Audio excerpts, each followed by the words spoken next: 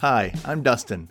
Before we get started, I just wanted to say that this show may be about kids' books, but it's for an adult audience. Sometimes we use profanity or make some risque comments during our discussion. I try to give appropriate ratings in the show notes, so be sure to check those out before you allow your child to listen along because, again, this isn't really made for them. Also, some areas prohibit explicit language, so be sure to listen at your own discretion. Thanks for listening. Now, on with the show.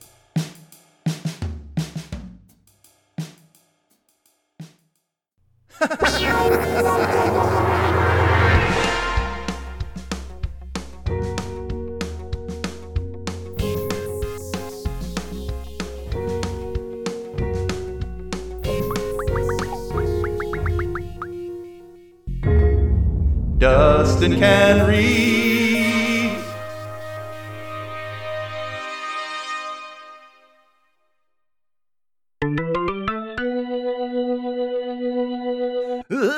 Hi, kids. Welcome to Dustin Can Read.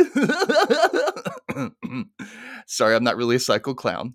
Or am I? Keep listening to find out.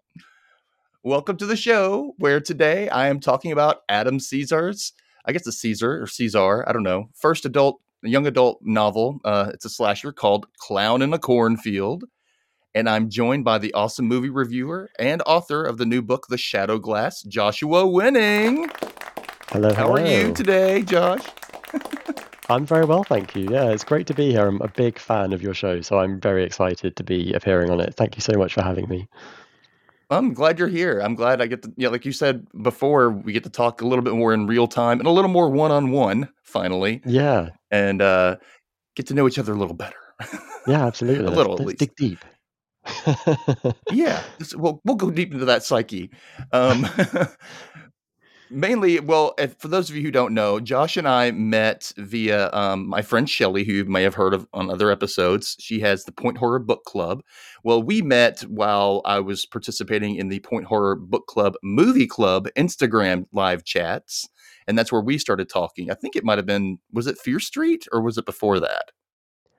I have a really notoriously terrible memory, so I'm going to trust you and say it was Fear Street. Yeah, that sounds right. I think it might have been.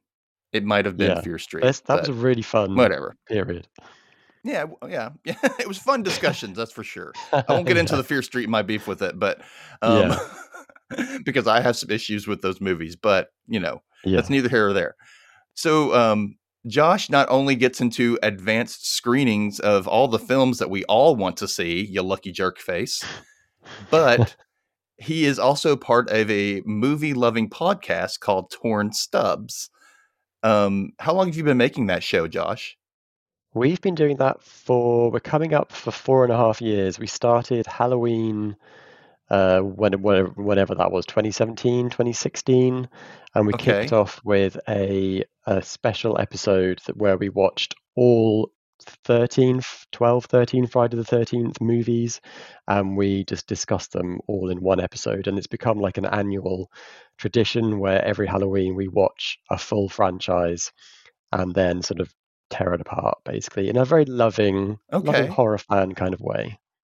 Well, that's good. That's great. Did you, well, I mean, do you guys primarily focus on horror and do other things? Because it looks like you do from the episodes that I saw, like, listed.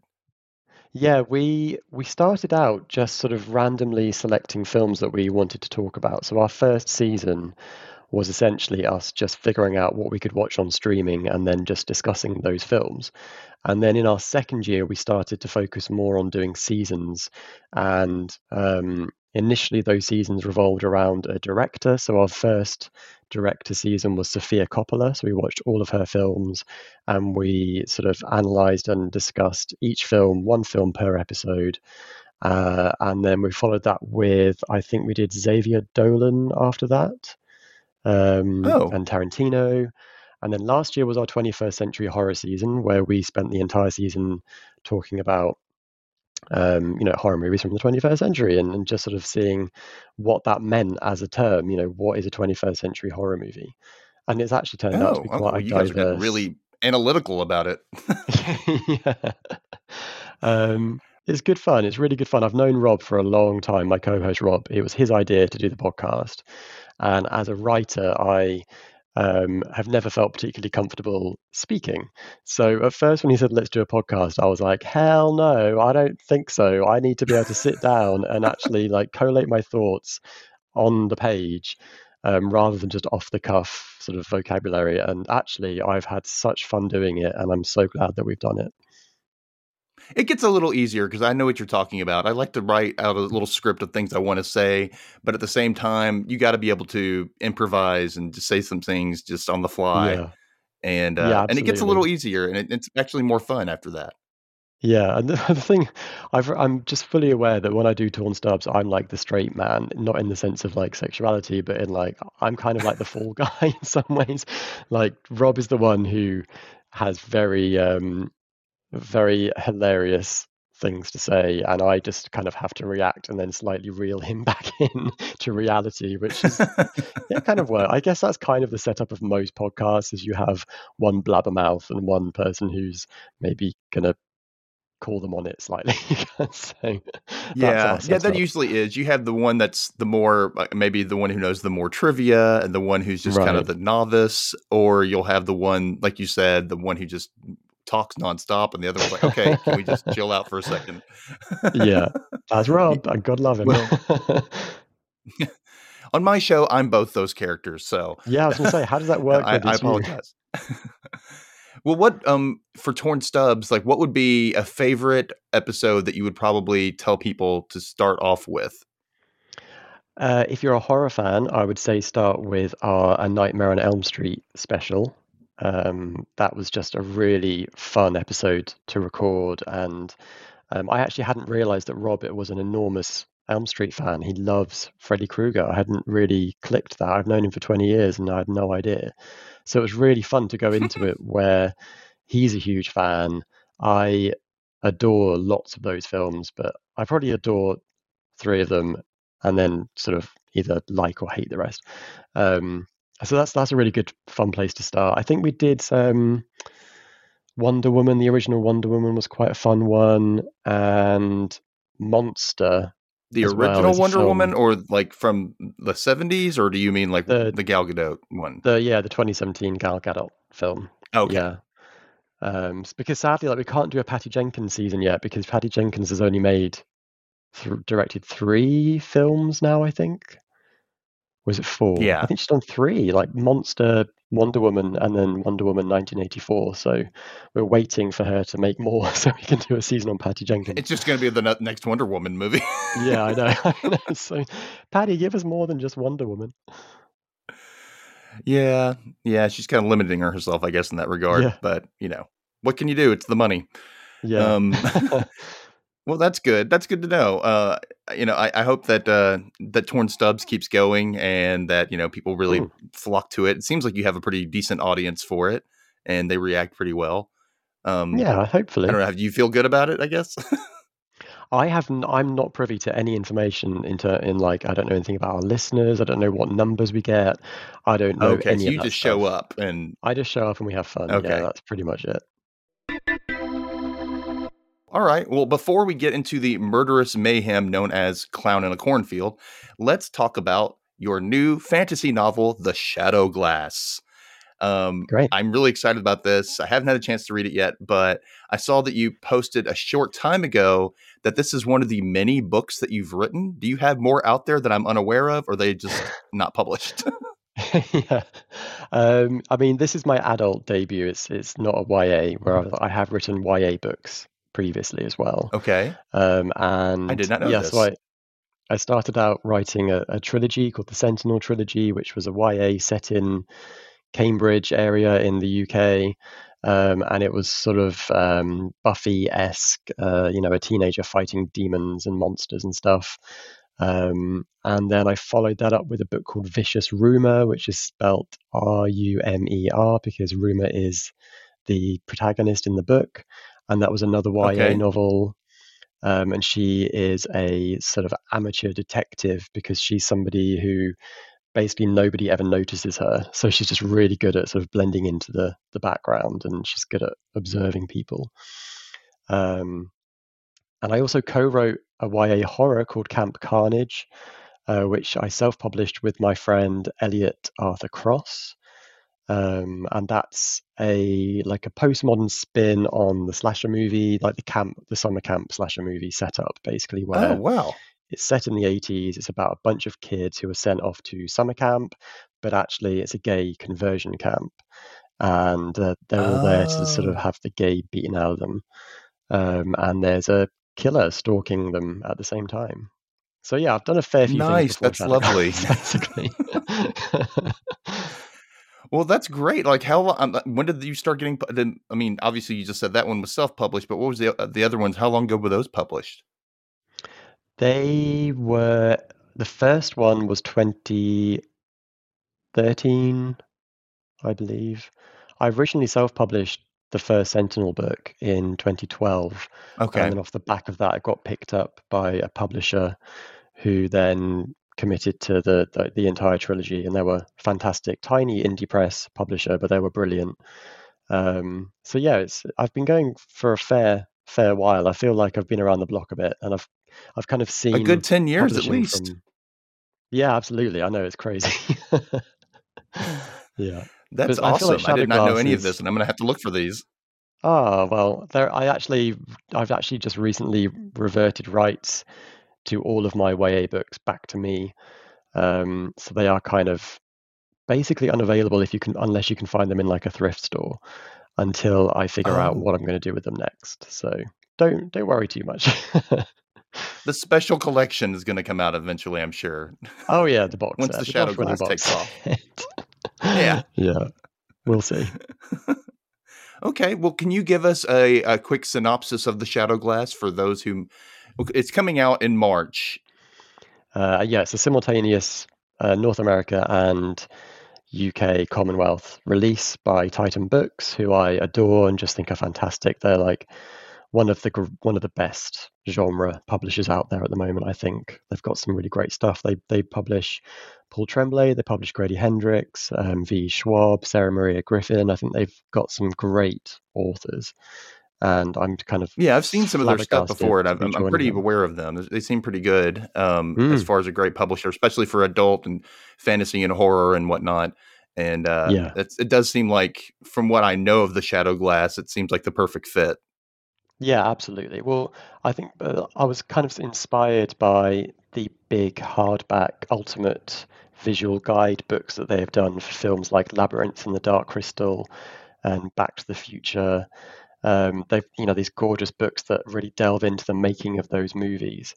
And so, yeah, to have them publishing Shadowglass just feels perfect because the Shadowglass is a nostalgic 1980s love letter to sort of Labyrinth and Neverending Story and Dark Crystal. It's about this 30-something guy called Jack who his father is like a failed filmmaker whose 1986 puppet fantasy film, The Shadow Glass, flopped on release. And it essentially Mm. destroyed their relationship because Bob, the father, sort of became a recluse and felt that nobody understood him. And he basically pushed Jack away, and their relationship sort of fell into ruin. And the story starts with Jack returning to his family home, his father's house. Bob has passed away, and Jack ends up going on a real world quest with the puppets from his father's fantasy movie. Wow. So that is the setup. Now that sounds pretty awesome. I'd like that. Like, what Thank really you. chose? Like, why did you choose this focus for the novel? Why puppet fantasies? Yeah.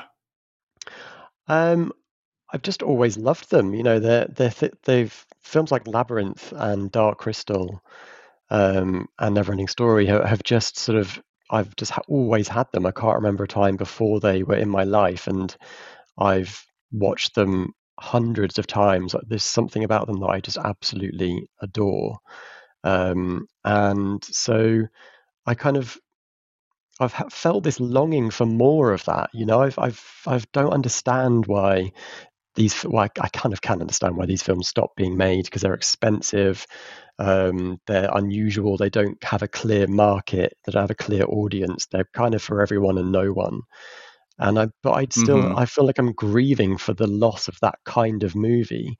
And so the Shadow Glass is born purely out of my own frustration and need for that kind of story, puppets and magic and deep theme, philosophical themes, emotion. I wanted all of that. And that's why I wrote the book, because I need more of that in my life, basically. And I wanted people to have that if they Oh, wanted it. oh, you're like, oh my I sound gosh, so you're noble, like don't her. I? I sound so hideously Yeah, you noble. do. You sound like, oh my gosh, you sound like Sarah from Labyrinth. Should you need us?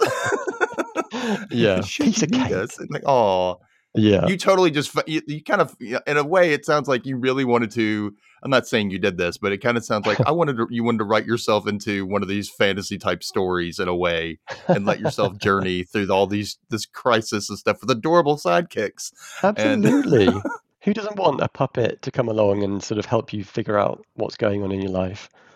It'd be brilliant. It'd be oh, I horrifying, agree. I want a but it'd talking be dog amazing. myself. Like, Uh, I think I can know that you own a cat. I own a cat as well, and that's the closest I can come, basically, to having yeah, so adorable. I can see her on your video. But yeah, that's the she's been closest you hanging can out up get, there. surely, to having a puppet coming along and Yeah, being your that's companion in true. They life. have their own little personalities, that's for sure. Yeah.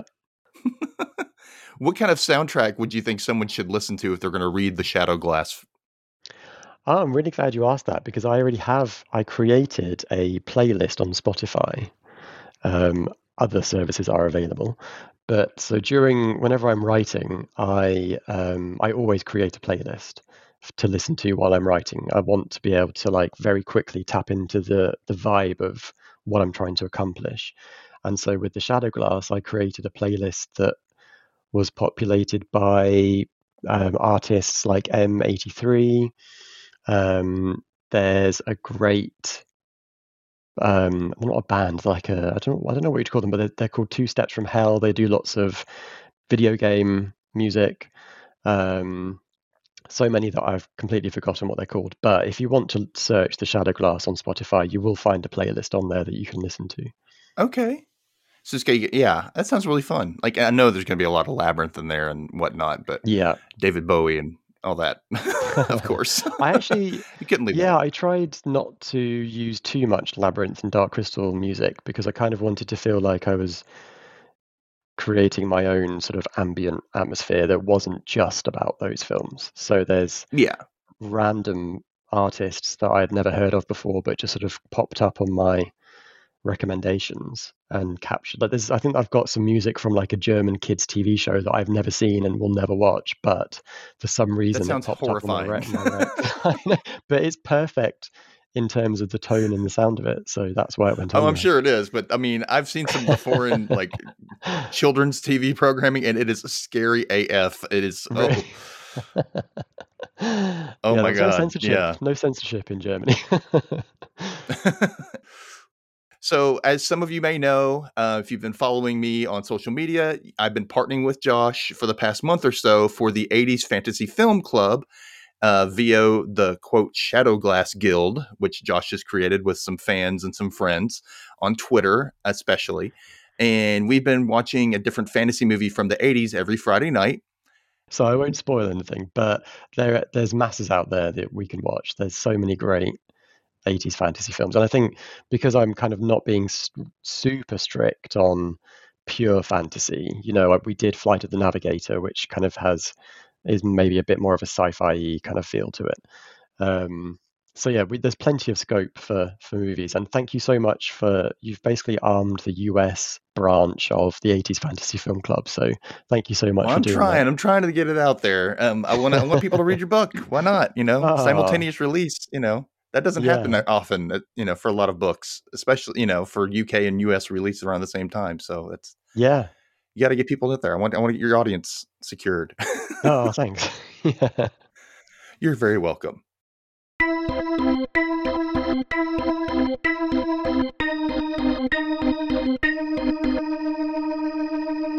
Now, let's get into the killer thriller Clown in a Cornfield by Adam Cesar. Is it Cesar or Caesar?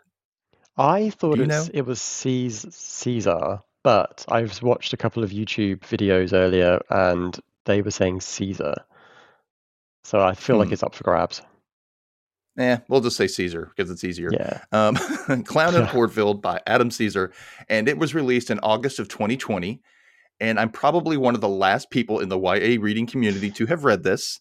Yeah. I mean, I just read it this past week.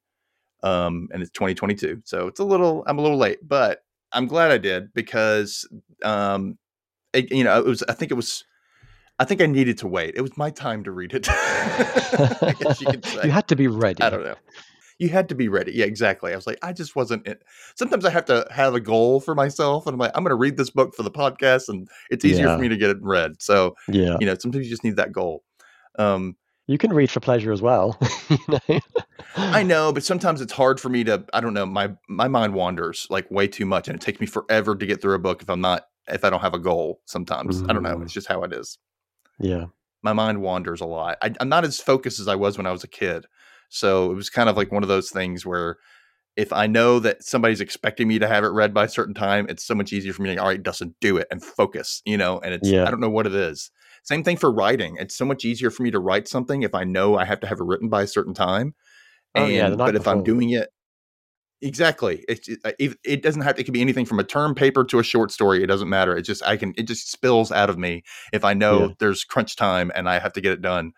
But if I'm doing it for pleasure, it's kind of like, I want to get it done, but then I'm thinking too much about it, I guess. And I think that's what happens. Like I can just, if I have a goal, I don't think too much. I just do it, And so thinking too much kind of is my downfall in that regard. Oh man, I'm totally there with you. Yeah, absolutely. Overthinking TM. Yeah, exactly. But yeah, so here's a breakdown of the beginning of Clown in the Cornfield, which is just going to be the first third of the story, just the setup, really. And so feel free to listen, as I'm not going to spoil or reveal the ending, though there is a sequel coming out, so that might be a moot point of what will happen in the end, I guess, in a way. In the prologue, a bunch of kids who are the main character officially meets later. They're all gathered at the local reservoir to hang out and swim. And soon it becomes obvious that the word has spread and more kids have shown up, mostly underclassmen. While doing an Instagram live feed, the popular girl Janet catches rich boy Cole's little sister Victoria on the film in the background trying to do a stunt off the side of the reservoir into the water below. Unfortunately, something goes awry and she hits her head on the way down, ultimately killing her. She's like 13, and this little girl's died and hit her head and drowned in the water. And that's when we cut to a year later, when Quinn Maybrook, our final girl of the story, moves from Philadelphia to Kettle Springs, Missouri. She calls it a quote glorified cul-de-sac. Her words. The town is pretty basic and a little run down. There's not much to do there at all. There's a second-run movie theater where they only get films in color, quote, sometimes.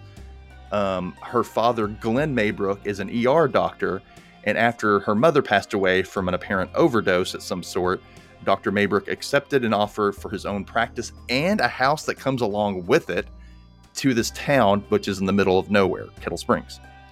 Apparently, the previous doctor seems to have up and left town without warning, which is not a good sign in my opinion, but Settling in, Quinn notices her back window overlooks a cornfield with an old factory in the distance falling apart and seemingly burned.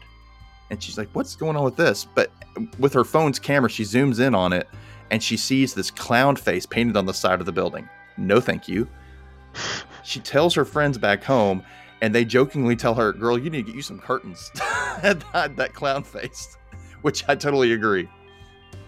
She misses them, her friends back home, but decides, I'm going to make a go in Kettle Springs. This is a fresh start. Dad wants me to do this. We got to do this. So on her first day of school, she meets her neighbor, Rust, who seems like a sweet kid. He offers to introduce her to the town, basically. And when she gets to school, there's this weird punk girl named Ginger, who we met in the beginning as well. And she introduces herself by helping her open her locker door on the first day. However, it's in her first class, Mr. Vern's biology, that she meets the popular clique of Cole, Janet, Tucker, and Ronnie. She meets Matt later on. When the popular kids get Mr. Vern flustered, Quinn mistakenly giggles at his expense, and the teacher lumps her into the punishment of in-school detention, which I was like, that's pretty damn harsh. Like, she just kind of giggled, and she's new. Like, come on, you know this. The teacher has her out for. He's an ass. Anyway. Yeah. So, sitting in the empty room unsupervised, the cool kids tell Quinn about themselves, and no one really asks her about herself at all, which I thought was weird. They have a YouTube prank channel, very original, and it turns out Cole, the hot guy, that's extra nice to her, is the one that burned the old corn syrup factory in the cornfield behind her house.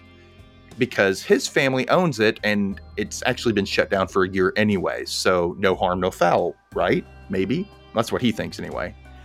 Quinn also learns that the factory mascot painted on the side of the building is Friendo the Clown. Again, no thank you very much.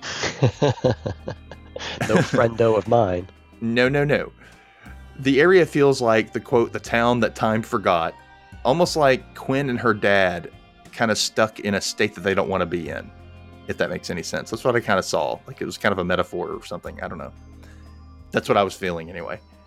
But with the Founders Day event coming up on Friday, the kids want to, show the old school Kettle Springs how Gen Z has fun, with a major party to throw down the following Saturday. Of course, now Quinn is invited to join along.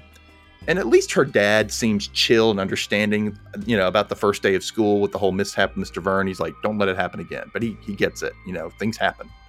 So while Quinn and her dad are sitting in the local diner having dinner one night, or that same night, they meet the sheriff at the diner in what feels like a Twilight Zone meets Erie, Indiana scenario. Like, something about this diner, something's up. Like, the sheriff stands defense at the door when Janet and her friends cross the street and come up, and he's like, no, don't come in here. And then all these old people in the diner keep making these like scowling faces at Quinn, and she's like, what's their problem? Sheriff Dunn almost insists that the doctor, Mr. Maybrook, or Dr. Maybrook, comes to town and go to this town meeting that they're having for, quote, make Kettle Springs great again. Very Trump-like. Blah. No thank you. Awful. No. Again, there's a lot of no thank you moments in this. Yes, totally. It's a bit old town versus new generation, as Sheriff Dunn basically takes over the meeting in spite of the weak-willed mayor, Harlan Jaffers. The parade and Founders Day will continue as planned, hopefully enticing outsiders and Cole Hill's rich father to invest in their community. And here's hoping, right? Because he hasn't spent any money on Kettle Springs in a long time, and basically that factory is what built the town. So, at the Founders Day Festival, Friendo influences are everywhere. Again, I said the Hills, who own the corn syrup factory where Friendo's the mascot, basically built this town. So Friendo is a big mascot for the town, not just the corn syrup. From Tucker dressed as the clown to amuse the kiddies, like making, animal balloons and whatnot, to others wearing masks and pork pie hats and t-shirts, Quinn can't escape it. Can't escape Friendo, metaphorically at this point, at first. She learns that Cole's grandfather made up Friendo for the factory logo, but that everyone thinks he's a real person that during the Depression helped build the town with some uplifting spirits or something convoluted like that, which it isn't that at all. Yeah. It's all a made-up story. He was not around during the Great Depression. All seems to be going smoothly until Tucker and Matt pull a dangerous prank with fireworks that sends the parade into a spiral, endangering lives. The sheriff instantly thinks Cole had something to do with it, though this time he really didn't. Quinn's new friends don't seem to be the best crowd to hang around, that's for sure. That night, while trying to hold an emergency town meeting that's gotten out of hand, Mayor Jaffers is successfully bullied out by Sheriff Dunn, who is hell-bent on nabbing the kids for their shenanigans. Embarrassed, the mayor shuffles out of the meeting into the empty parking lot. It's then that someone dressed as Friendo the Clown shows up, and things sure get bloody from there. And that is only the beginning. And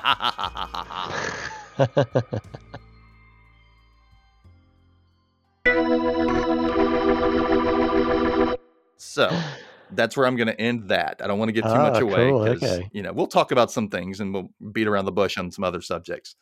Yeah. But what was your first reaction, your initial reaction to the book and the eventual carnage that followed?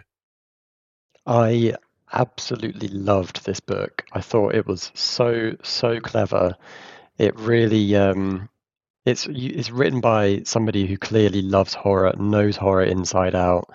It sort of toys around with your expectations. It's clearly got that horror setup, which is like new girl moves to town. Mm-hmm.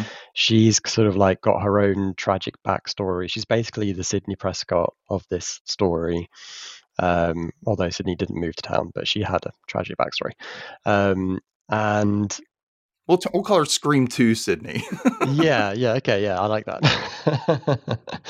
um, I just thought it's a slow build. It kind of sets the pieces, um, and it's the kind of book where you reach the midpoint where essentially chaos erupts brilliantly.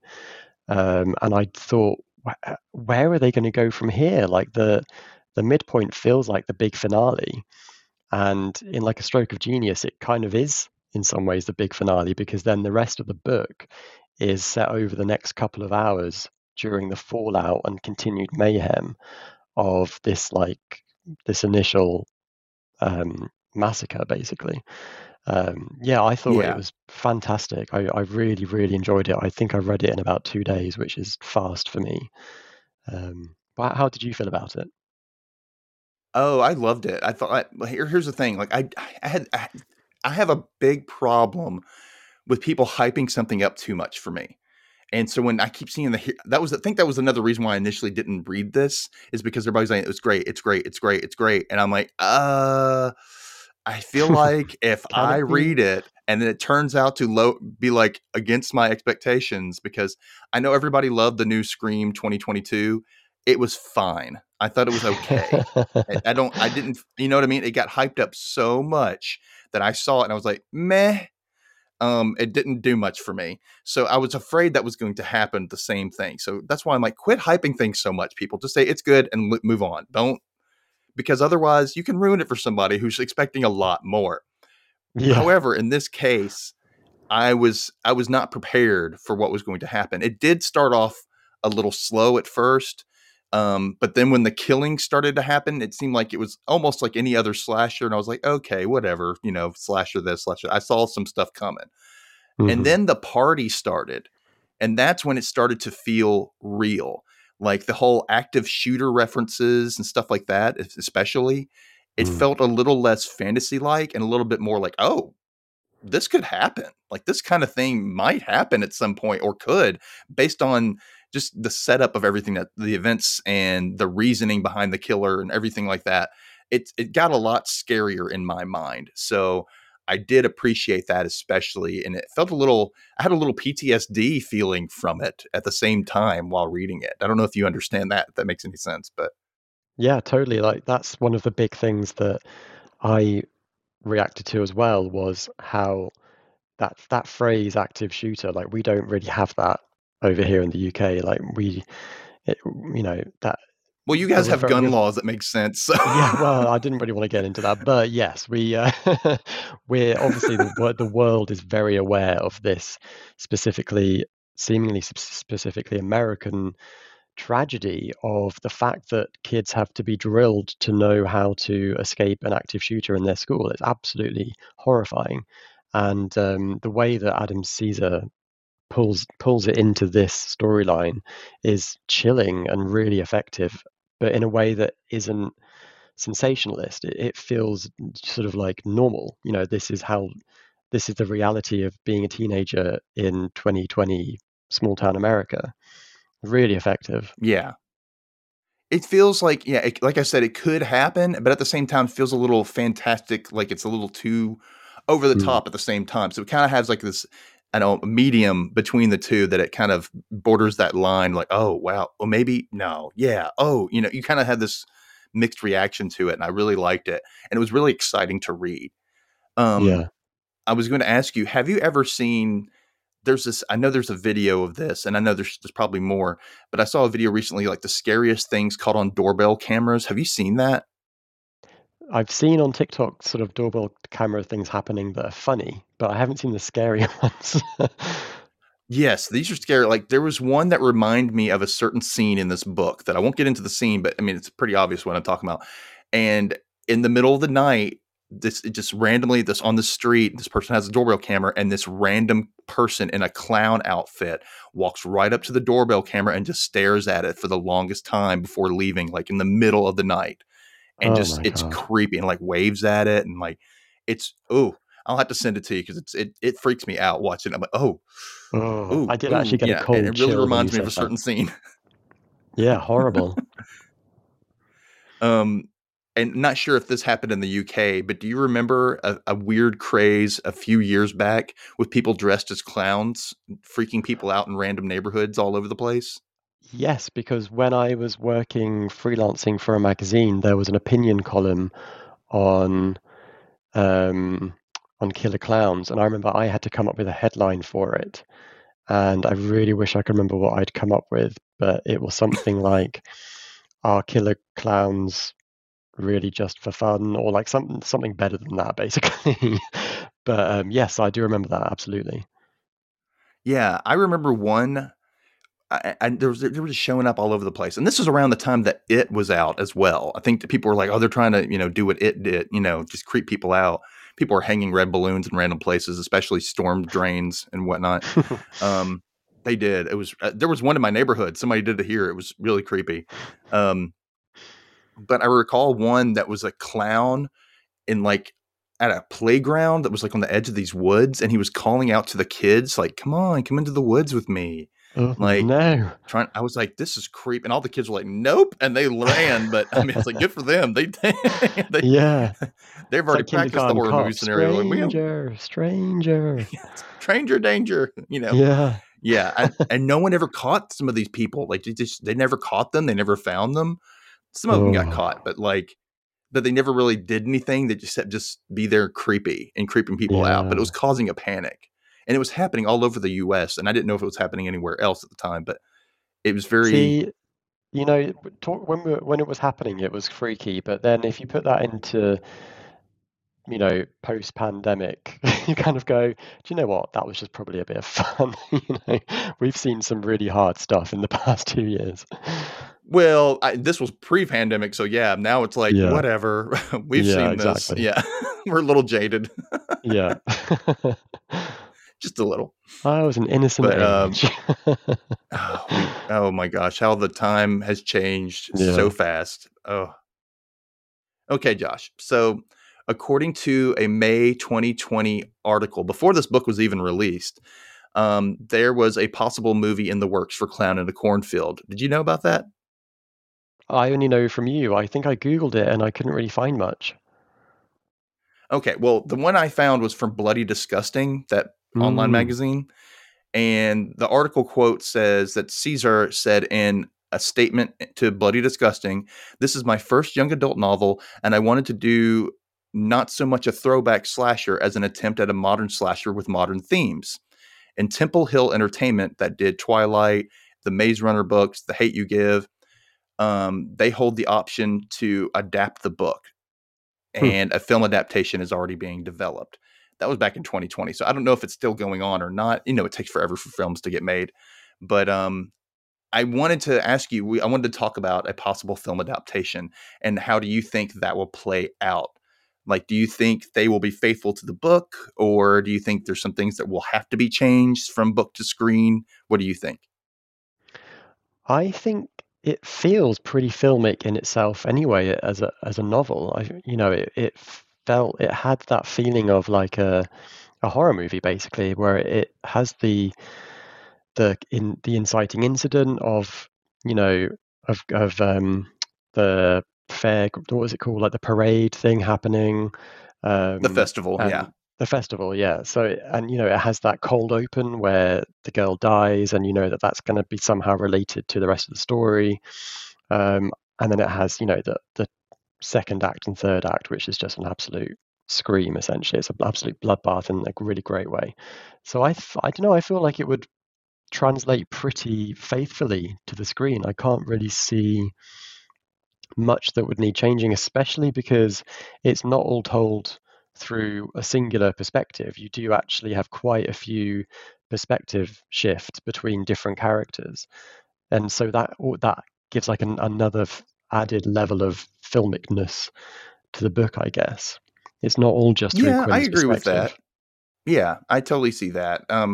I think that the one thing that they might change, just simply because of the attention span of moviegoers and whatnot, because it does kind of have a slow build at the beginning. I think that they'll kind of up the friendo stalking or killing a little bit earlier. You know what I Yeah, mean? Like you'll see him stalking people or something, or watching, or they'll do something like that. Somebody's, I think they'll ramp that up to kind of build up that slasher narrative a little bit. Maybe somebody will be killed in the beginning, and not just the sister, the 12-year-old, 13-year-old sister a year before. That might be something else, and then that doesn't get discovered till later, kind of thing. So that way the audience knows, but the town doesn't know, type of thing. So I think maybe that might happen just because of yeah, like the way slashers move and whatnot. And they wouldn't want to lose any, every generation of people, um, we get a little bit more, I guess, impatient, as far as like, "Oh, things need to happen faster. This needs to happen faster now, now, now." And I think they're going to kind of play into that a little bit. And that's probably why. But other than that, I think you're correct. I think everything moves, the pacing, everything is great. They probably mm. just, bring in Friendo a little bit earlier than Yeah. just, I could totally see them doing sort of like what Halloween did, where you just had snatches of Michael Myers sort of following people and standing back, far back in the frame, just watching people. I could definitely see them doing that with Frendo the Clown, definitely. considering he's the town mascot, people, even if somebody sees him watching from afar, somebody can just like, "Oh, that's just Friendo," Yeah, and exactly. brushes it off. Yeah, I do So, wonder if they especially will building up the whole change. Founders Day thing. I wonder if they'll change the opening to. I wonder if they'll combine the burning down of the factory barn syrup, thingy, Yeah. and the sister dying. I wonder if they'll actually just put those two things together in order to sort of save time a bit. Yeah, I could see that. The sister dies in the fire type of thing Yeah, instead and by then that would mean accident. Cole Yeah, I could see feels that. even more responsible. Yeah, that does seem like a lot to do as far as a reservoir, and I mean, it's a great for the book for sure. But to shorten it for visually and to get people invested early on without giving too much background. Mm. Yeah, I could see that happening, That was and one that way thing that everybody knows really it's. confused me at the start of the book because I think maybe a reservoir in the US is different to a reservoir in the UK. Because in the Yeah, it's UK, kind of like a I guess. I mean, I don't really know.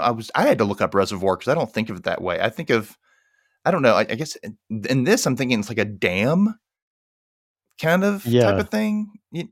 That's what I've thought. And there's like a good sized ledge, and they said 30 feet drop. I was like, that seems like a quarry. that's what I thought. Yeah, it felt more like a quarry that had been filled up. I guess maybe it's interchangeable to him. I don't know, but Yeah, yeah, because I over see what you're here, a saying. It's reservoir it's is just just really like a weird. big body of water that is basically going to supply the housing and stuff. And but you can't go into it. But I suppose they did break in. The kids broke in, didn't they? So Yeah, and Matt's the security guard, so he just let them yeah, in, really. But yeah, yeah. which I thought was another problem. But Oh, really? so if they added an element or elaborated on something more, what would you want to see more of? Oh God, what would I want to see more of? Um, Well, I can tell you what I would want to see more of. yeah, Maybe you that'll tell help me. you. I'm gonna have to think about that. Okay. I'd kind of like to see. I'd like to see the town a little bit more and get a real feel of what it is, not just a caricature for sure. I think it needs to feel a little run down and a little more out of date and a little dystopian feeling, I guess. I want the kids to kind of be current and maybe more colorful and almost a little like sepia versus like Wizard of Oz in a way, versus sepia tone versus bright and colorful. Like when you see the kids, everything's new and fresh and clean, and you see the town, it's kind of I mean, that's a little comical sounding the way I'm putting it, but it didn't have to be that way. Like Kettle Springs needs to look like it's out of date and miserably falling apart, but because they're keeping all these old businesses alive and not even updating them. Like the cinema just shows old black and white movies. They don't even have new movies in this town. Like everybody is stuck in the past. So, and all the kids are like, no, it's the wave of the future, and I kind of feel like maybe we should focus a little more on that maybe, but that's what I could think of. Yeah. I guess the only thing I really want more of is it Janet? I think Janet was basically my favorite character. Janet Murray. Yeah. She was just so brilliant. I agree with that. Yeah, she was pretty great. She's a valley girl who found herself in the wrong valley, apparently, which is just so funny. I did like that. I did like that description. I was like, okay, I see it. I totally see this. Totally. Okay, well, considering that, let's fantasy cast the characters in the book with some teen stars of today, if you can think of some. Absolutely. Yeah, I've been rooting through Google and trying to remember what things I've watched that had great sort of young actors in. Okay, so someone at least that we're if you can't think of somebody, maybe we can think of somebody familiar who might be able to cast against in a way, Yeah. So audience, be aware that as of this recording, there is no official film or casting announcements that have been made. Just so you know, if you're listening to this and a movie's coming out, we were just giving hypotheticals. Yeah. So even if it's been released already, this is not actually what happened. This is just something we're thinking of. So let's go through the list of characters. Basically. Right. So, okay, in the list of characters, let's start off with Cole Hill. Now, Cole is popular and hot. He's got a nice body. He's nice, it seems. He's a little self-absorbed, but he seems like a nice person for the most part. Yeah. And who did you think of for Cole? Okay, he apparently has a button nose, a puckish grin, perfectly tousled dark hair, and he's broad-shouldered but not tall. He's compact and perfectly proportioned. So I think he actually is described as looking a little bit like Jared Leto in one of the chapters. Which I thought was kind of a dated reference. Yeah, I guess that Adam Caesar just loves urban legend, maybe. I don't know. That or My So-Called Life or something, yeah. Yeah, I guess so. It was dated, but I guess there is kind of a 90s-ish vibe going on with the book, so maybe that's why that was the reference. So my kind of casting idea would be Tanner Buchanan, who plays Robbie in Cobra Kai, because he's pretty, he's got the brooding thing down pat, he's not like a big guy, he is compact, but in proportion, I believe. So I could see him doing it. He's sort of like, he's got that pretty thing, hasn't he? Okay, yeah, I recognize this guy. This guy was also in He's All That, wasn't he? Oh yeah, he was in He's All That, yeah, which I haven't seen yet. I haven't either, but I did look. I was like, well, let me see who's in that movie. And I was like, oh, okay. I could kind of see that for sure.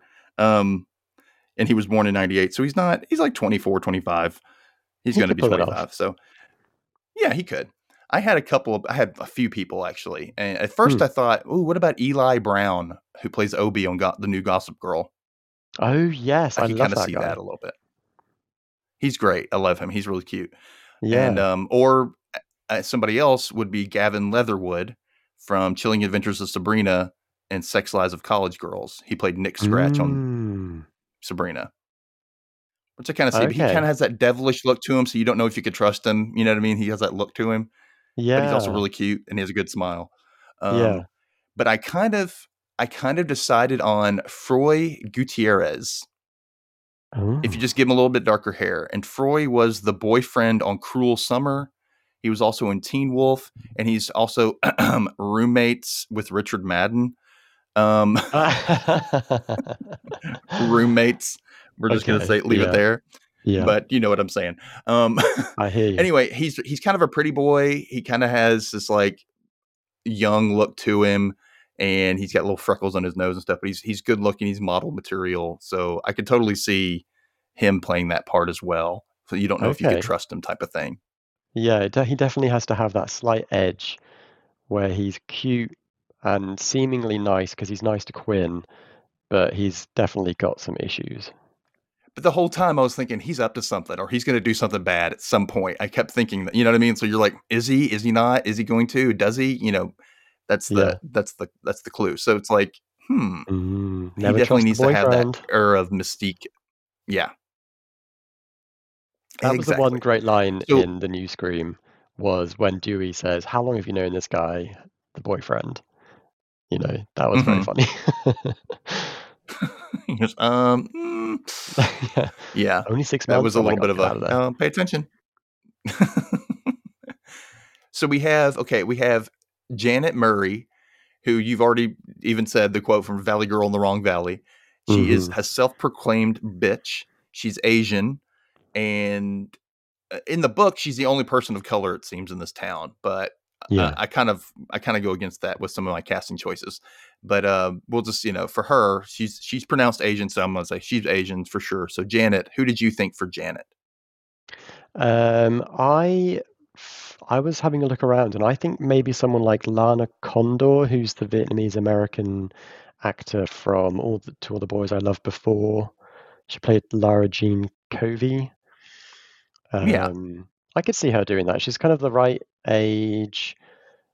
She's obviously got the look. She looks sort of like, Janet is described as having smooth skin and glistening lips, and she's a natural beauty. So I could definitely see Lana sort of fulfilling that. yeah, I can see her as this like preppy girl. Yeah, and Yeah, she's kind of like you said, she's a self-proclaimed Brit bitch, and her mom's a lawyer, and you can yeah. just kind of see that influence on her. But she's Um, smart as well. Like somebody she I has a ring had, binder for her studies that's really organized. She's got her shit together. She's really proficient. yeah, she really does everything is just all together. She plans all the events. She's kind of like the leader in a way, I guess, second in the command to Cole in a way, in my opinion, Yeah, but unofficial second in command, basically the command of the female version. I don't know. yeah. Um, I had Olivia Liang, who you might not know. I watched the show Legacies, which is a spinoff of the Vampire Diaries, and she Ah. played a witch named Alyssa Chang, and she was a bitch, such a bitch on this show. She actually she left that show and went on to the new Kung Fu series. I don't know if you've gotten that over there in the UK, No. but it's over here in the CW. Um, and she does that deadpan, that's like you don't know if she's being friendly or if she's not. There's something, like another thing. Like I think a lot of these characters you have to feel like they could go either way. They could be Oh, either good or totally. bad, so you don't know. Um, so I think she could really pull that off very, very well. So if you can look into Olivia Liang, it's Yeah. Liang. It's her last name. Okay. Try looking her up and see if you can see any scenes with her, because she's pretty bad, especially from Legacies, because she's a troublemaker. Oh, she was The next one, in well, go ahead. she was in something called Crawlers as well. I don't know what that is. I don't It's know. kind of fun. I just know her from those two things. Yeah. Like I said, you're fantasy guessing. Some of these, I'm like, I have no idea who would play this Yeah. character, but that's okay. Um, so, all right. I don't know why my little alarm went off just a second ago for some weird reason. But anyway, we Wake up. got Ginger next. Ginger was apparently, which was really funny in her description in the beginning. Her real name is actually Annabeth, but then when she accidentally Hmm. dyed her hair, quote, clown red hair, which I thought, Yeah. that's not good. I thought maybe she started getting people to call her Ginger, and she just kept it that way. And then, but when she shows up on Quinn's first day, her hair's kind of gone a little darker. It's not like it was. Um, and she's kind of friendly towards Quinn. She also kind of dresses kind of punk like or Hot Topic like, with like a nose ring and all this, like she's Like a changed since last magazine year. t-shirt, Thrasher magazine on her t-shirt. Yeah, and she's a little over the top. Cargo shorts. I had the feeling of it could be now there's this girl, and she is biracial, At least I assume she is. Her name is Sophia Wiley, and she plays Gina on High School Musical, the musical, the series. She's like the Okay. dancer of the group and everything, but she kind of starts off playing this kind of bitchy character. And I Yeah. kind of saw her as being Ginger a little bit. Like she could kind of show up and just kind of be like, is she friendly or not? Again, she's obviously kind of a deadpan. I kind of see Ginger when she meets Quinn, like she's being friendly, but she has this like deadpan look, like whatever, I don't care, kind of thing. But you're being friendly, Yeah. so um, I kind of I feel like like she it. could play that part. But who do you think? Yeah, totally. Mine is like completely typecasting. But I just loved an actor called Ryan Simpkins because she played Alice in Fear Street 1978. Okay, And she played like the kind of the um, yeah, druggy girlfriend, but she's kind of badass at the same time. She's kind of edgy, but funny and like likable, but she doesn't really care if you like her, kind of thing. So, yeah, I could see um, that too. so yeah, I would love to see her do that. Okay, yeah, that's cool. All Yeah. right. I have one person mapped out for Matt Trent, who is the security guard at the beginning, and he's also one of the lackeys for Cole. He's a football player, and he turns out to be this other girl, Ronnie's boyfriend. Hmm. And I thought maybe that could be played by Dylan Sprayberry. I don't know if you know who he is, but he Oh played young man. Clark Kent in Man of Steel, and he was also in Teen Wolf as well.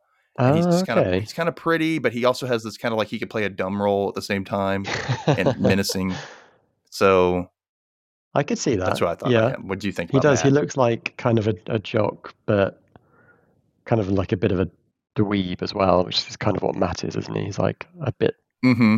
bit of a dumb dweeby jock. And see, I tried to cast Tucker, who's basically his counterpart almost, except Tucker's a Yeah, bit meatier and taller, and I just couldn't think of anybody for him. But I I got couldn't Matt. I was like, either. Matt's great because Tucker's hard to do, so he's going to have to be an unknown. Yeah, that's pretty much what I subscribe to as well. I was like, okay, this guy just needs to be a total unknown because we don't really have any people that would fit that casting right now. He's described as a Yeah, I meathead don't know. Neanderthal. I Tucker, feel he like it has to would be a just be little bit. really I mean. think Tucker needs to be straight up unlikable. Yeah, absolutely. But With Matt, I was thinking an actor called Jackson White, who I've only seen in Mrs. Fletcher. He plays Catherine Hahn's son, and he is. I mean, the character in the book is described as built like a fire hydrant. He's squat and solid. He holds his arms out to his side like he recently worked out, and he's still enjoying the burn. I just think that Jackson White kind of does that a little bit in Mrs. Fletcher. Like there's nuance to him. He's actually a bit damaged, and desperate huh. for approval. But I think that he would probably nail this role because he's stacked. He's a jock. He just kind of looks Yeah, I could mischievous. see He has that. a real mischievous look about him. You know what? He could actually play Tucker as well. Though looking at him, he's not as Yeah, meaty, but I'm sure he could. He's already pretty, muscular here. He could probably beef up a little bit more, and he could probably. I could see him playing that Tucker role as yeah, well. that's a good point. I was thinking of Tucker as more sort of like not muscular, more of just like a more like fat, I guess, like a really big fat guy. Well, a lot of football players do that. They're full of muscle. I'm like, they have a huge amount of fat on top of that, though. Like, Yeah, yeah, it's like it's absolutely. kind of gross a lot of times. It's like, oh, so You may be a jock, but American football anyway. yeah, They don't run nearly as much as the other football, the what we call soccer. So they would not yeah, nearly yeah. be. Yeah, they'd be a lot thinner. Um, so okay, next up we have Ronnie Queen, who is basically Janet's second in command, I guess you would say. They're kind of rivals, but I guess frenemies, you would say. She's a wannabe bitch. She's a quote dumb blonde type. Hmm. Um, and Long I ringlets. had two people for this. Yeah. Yeah, for this I have maybe Sadie Sink with blonde hair. Yes. I could totally see her Totally. just kind of being. She's pretty, but she's just got an attitude. Yeah, because she has And so much attitude, Sadie Sink, in on the screen, obviously. oh, she She does does. have that like amazing sort of just whatever. I don't give a. attitude. But, the character of Ronnie's kind of a caricature at the same time. Like, you just kind of see her being funny until maybe she's not supposed to be funny. Mm. And I also kind of saw maybe Josie Tota from Saved by the Bell. Oh, Um, wow. Okay. I don't know if you've watched the new Saved by the Bell. No, I You know what I'm haven't. talking about?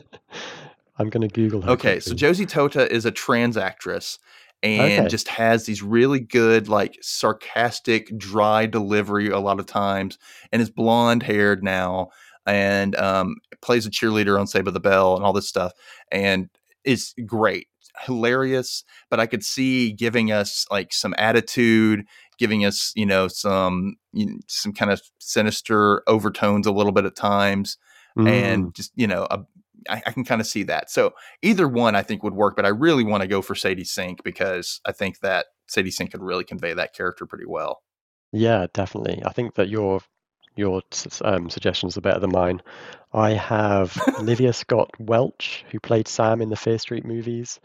She kind of plays a bit of she's a cheerleader in those films, but she's not your typical cheerleader. You know, she's got a lot more depth going on. But I think it would be quite fun to see her camp it up as just a full-on bitch. Not just be all hurt me all the time like she was in those movies. Yeah. She Yeah, kind of yeah, was kind of exactly. victim in those movies. Totally. Yeah.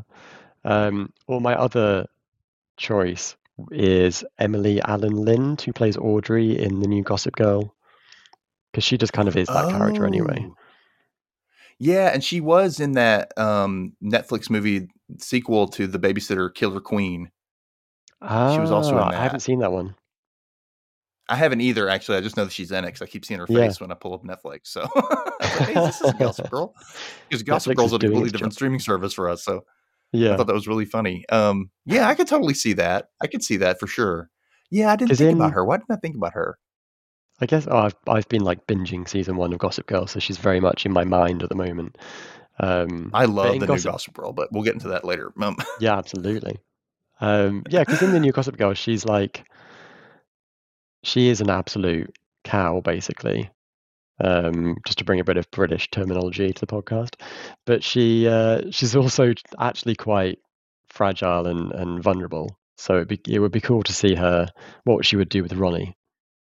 Yeah, she does start off very vapid in the first earlier parts of the new Gossip Girl, and then you Yeah. kind of get a little more sympathy for her when you see why she's that way, and then she actually Oh starts yeah. acting a little nicer towards some of the characters. You're like, okay, you kind of start to want to root for her, and you Well, she didn't in the basically beginning, and a lot of loses. them you didn't actually. She basically loses everything because her best friend decides that she's not going to be like uh, the version of her influencer self that she was before. Her boyfriend Right. makes out with a guy, and then her mother ends up hospitalized. So she's actually quite an interesting character because she loses everything in the course of about 5 episodes. Mm-hmm. And that's when you're like, oh, I like her now. And Yeah, you're like, okay, okay, I yeah, can understand why she is how she is this whole time, and totally. now she's been afraid of losing everything, and then she does, and then it's like, Yeah, well, how did she come back from that? character So yeah, building. she would make a good Ronnie, I think, because she teeter totters on that bitch good girl type of and has the good quick. She's quippy. She's really quick with comebacks and whatnot. So, Yeah, um, but I think she can play dumb too at the same time. yeah. But, okay, we're gonna go into final girl, Quinn Maybrook, who's the main Awesome. character. Moves into the town.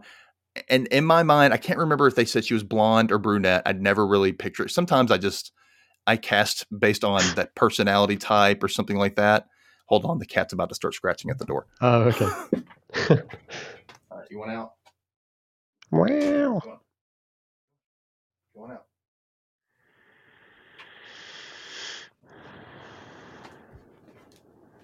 Oh, sorry about that. She does that from time to time. Oh, Um. Anyway, we're so not yeah, I allowed to don't shut any know if door in our she's house. Sorry. yeah. Well, she's like, all right, I'm done. I'm getting out. She's gonna start clawing at the carpet, and I'm like, I'm not doing this. Um, destroying the floor. It's ugh. Yeah.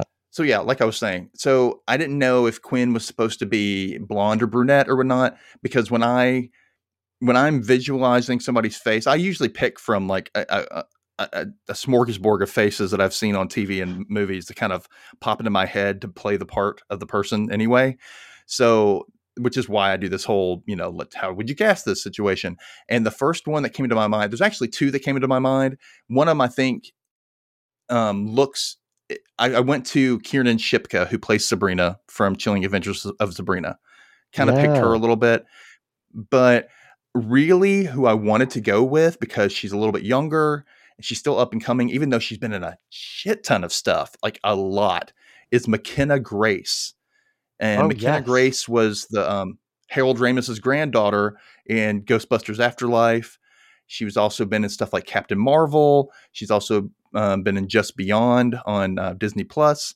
She is awesome. She's been in a lot of stuff. She plays a lot of younger versions of adult characters in things. And she kind of almost feels like the next Millie Bobby Brown, in my opinion, because she's so Yeah. versatile.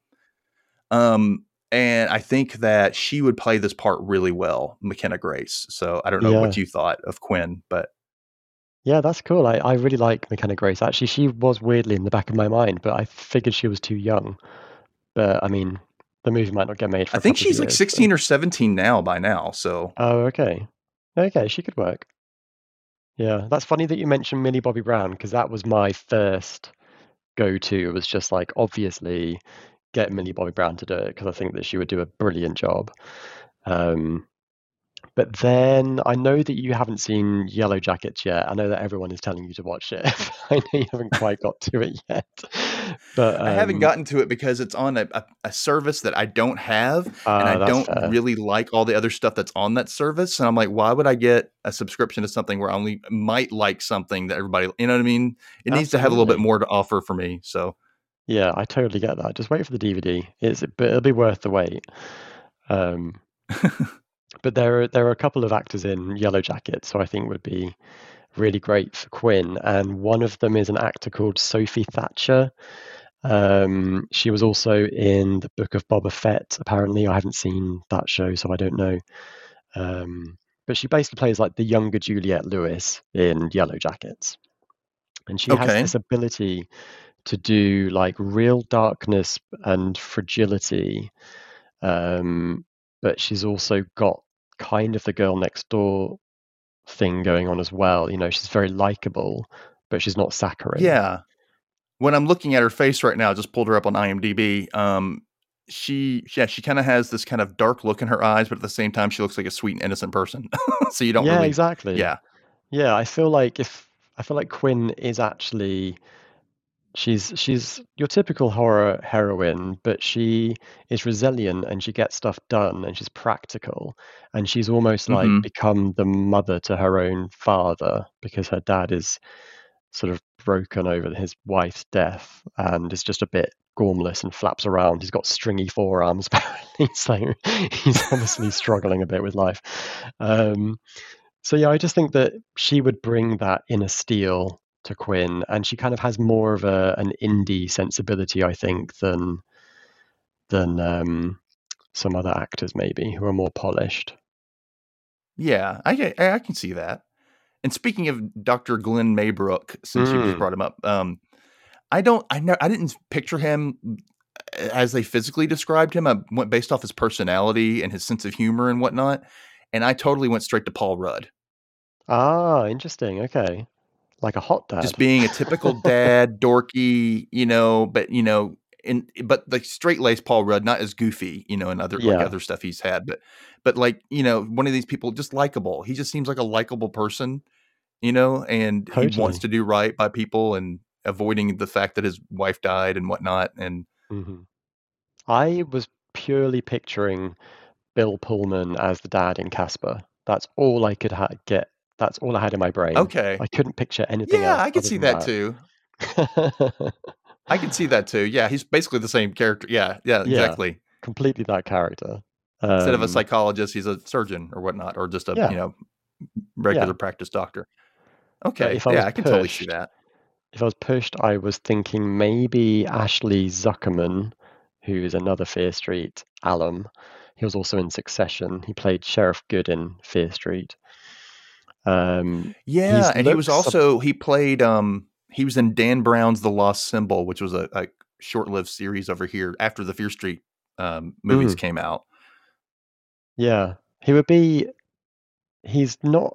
he's not really played anyone who's that sort of nerdy, and he's got like floppy feet and knobbly elbows. Like, I would like to see him try for that because he often plays characters who are sort of morally questionable and dark, I guess, and sort of intelligent. So it'd be fun to see him camp it up a little bit as Dr. Glenn Maybrook. Oh, definitely.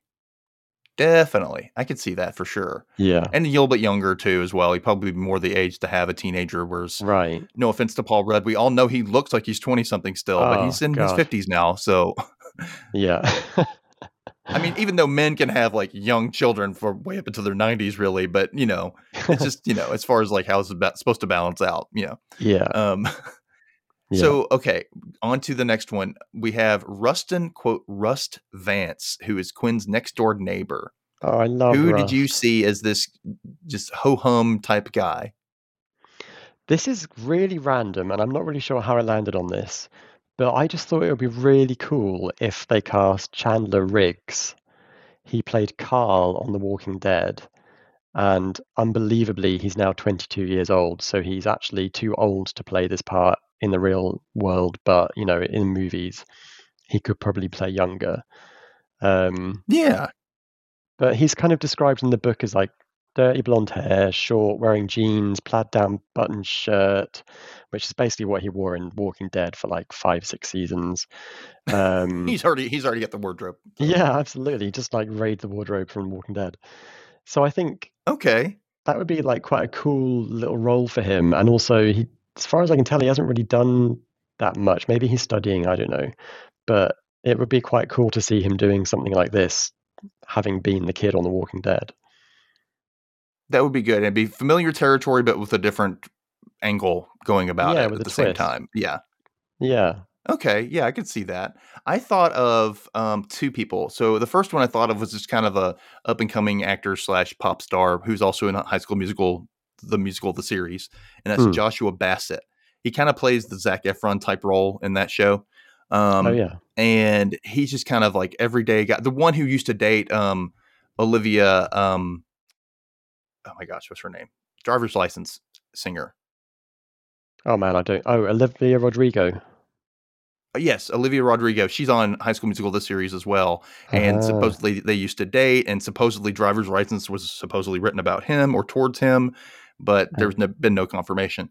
But he's kind of a nice guy. He is self-described as queer, even though he pretty much, I think, mainly focuses on women, but he says he's interested in guys as well. I hate people say that and like, then prove it. But I'm bitter. I'm sorry. Yeah. But him, because he's going to be in Better Nathan Ever. It's just coming up on Disney Plus as well. Mm-hmm. And yeah, he seems like a good fit for this role as well. Or there's another actor than I thought he would be. Yeah, he is. He's a cute guy. I could see it also being this guy named Kale Cully, and that's Kale spelled Kale.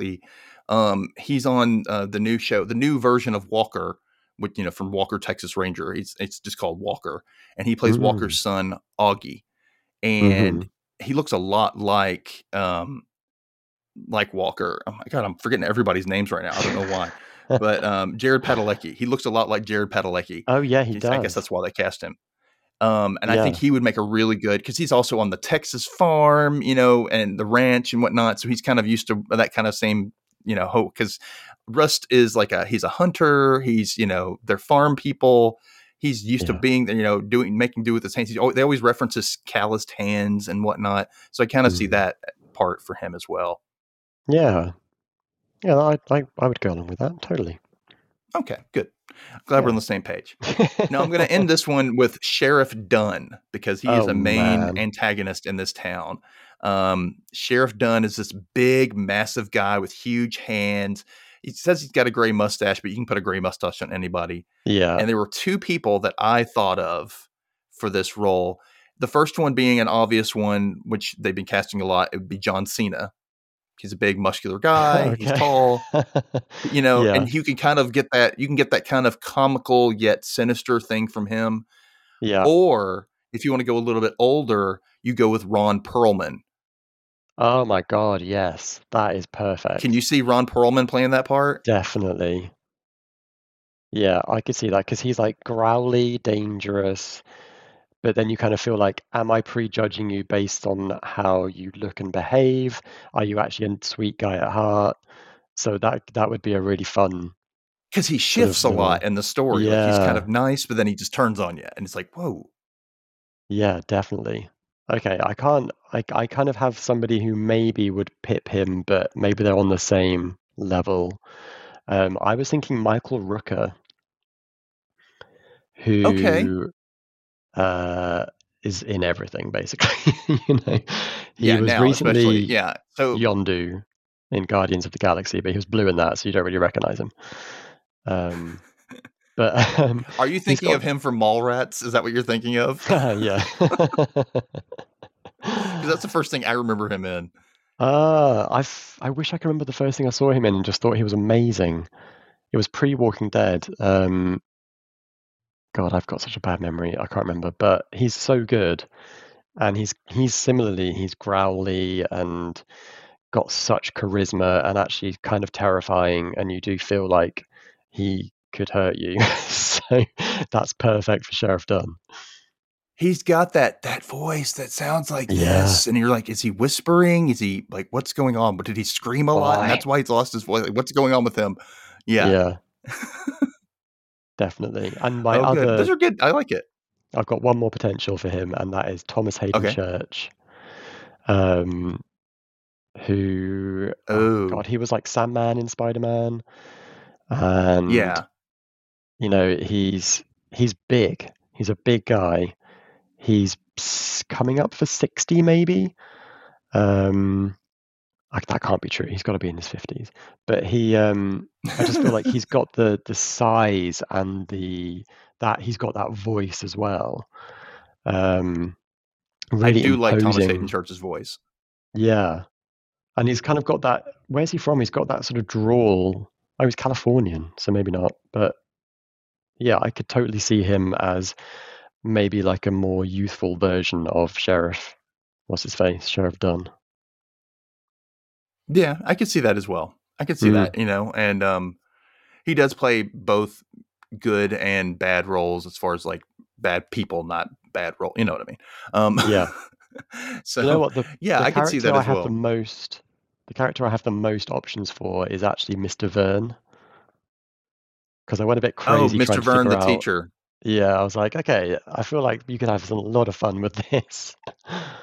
You could cast so many different types of people for Mr. Verne. Like in my Yeah. mind, it's probably somebody dorky but mean, and or just kind of who could turn mean. And the one person I thought of for him was Jim Rash.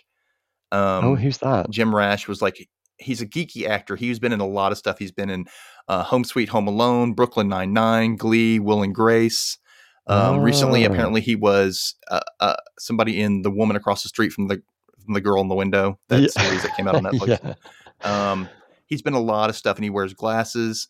You probably recognize him if you saw him. He's been mm, in a ton of stuff. But he kind of plays that. Well, you're like, ooh, he could probably turn on somebody. I'm sure, because yeah, he flipped that switch in that classroom, especially like just went nuts and yeah, started like. I thought they were going to start making fun of him stuttering, and thank God they didn't. But yeah, yeah. who'd you think about him?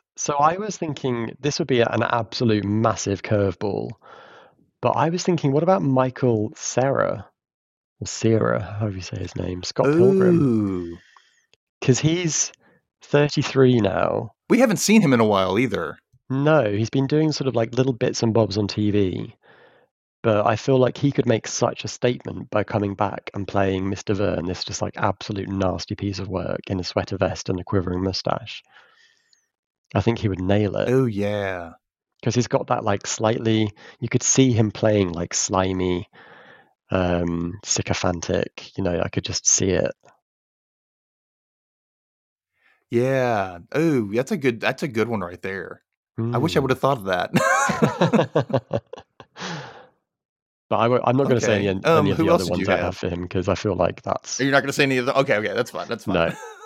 I think, yeah, Michael Cera is better than mine, I think. Jim Rash is good, Yeah. but I think Michael Cera would be like the one that you'd be surprised to see him as a teacher role. He's always playing, you always think of him as the kid still, because we Yeah. haven't really seen him do much other than that. So, Yeah, and exactly. yeah, he always either plays a slime ball or a kid. And I think this would be good for him to play this person that you're kind of, at first, when you first meet him, you're thinking, oh, he's probably a nice guy, he's a dork. And then you're like, oh, he's kind of an asshole.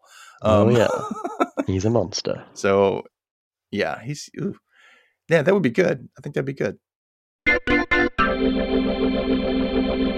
Okay. Well, we'll go ahead and wrap this up. Thank you so much for joining me today, Josh. As Thank always, you. it's been a It's so pleasure to talk fun. with you. And especially, yeah, and one-on-one at that, like finally. Yeah. If you're wondering when his book will be out, The Shadow Glass will be out in the UK and the US and other markets, I'm sure, on March 22nd or 22nd of March, however you want to say it. And where can people find you on social media, Josh? I am on Twitter at Josh Winning, which is WINNING. And I'm on Instagram at Joshua Winning, just to be fickle and confusing. I think someone called Josh Winning already took my name, so don't follow him. And I have a website. If that's your jam, that's joshuawinning.com. That's it, yeah.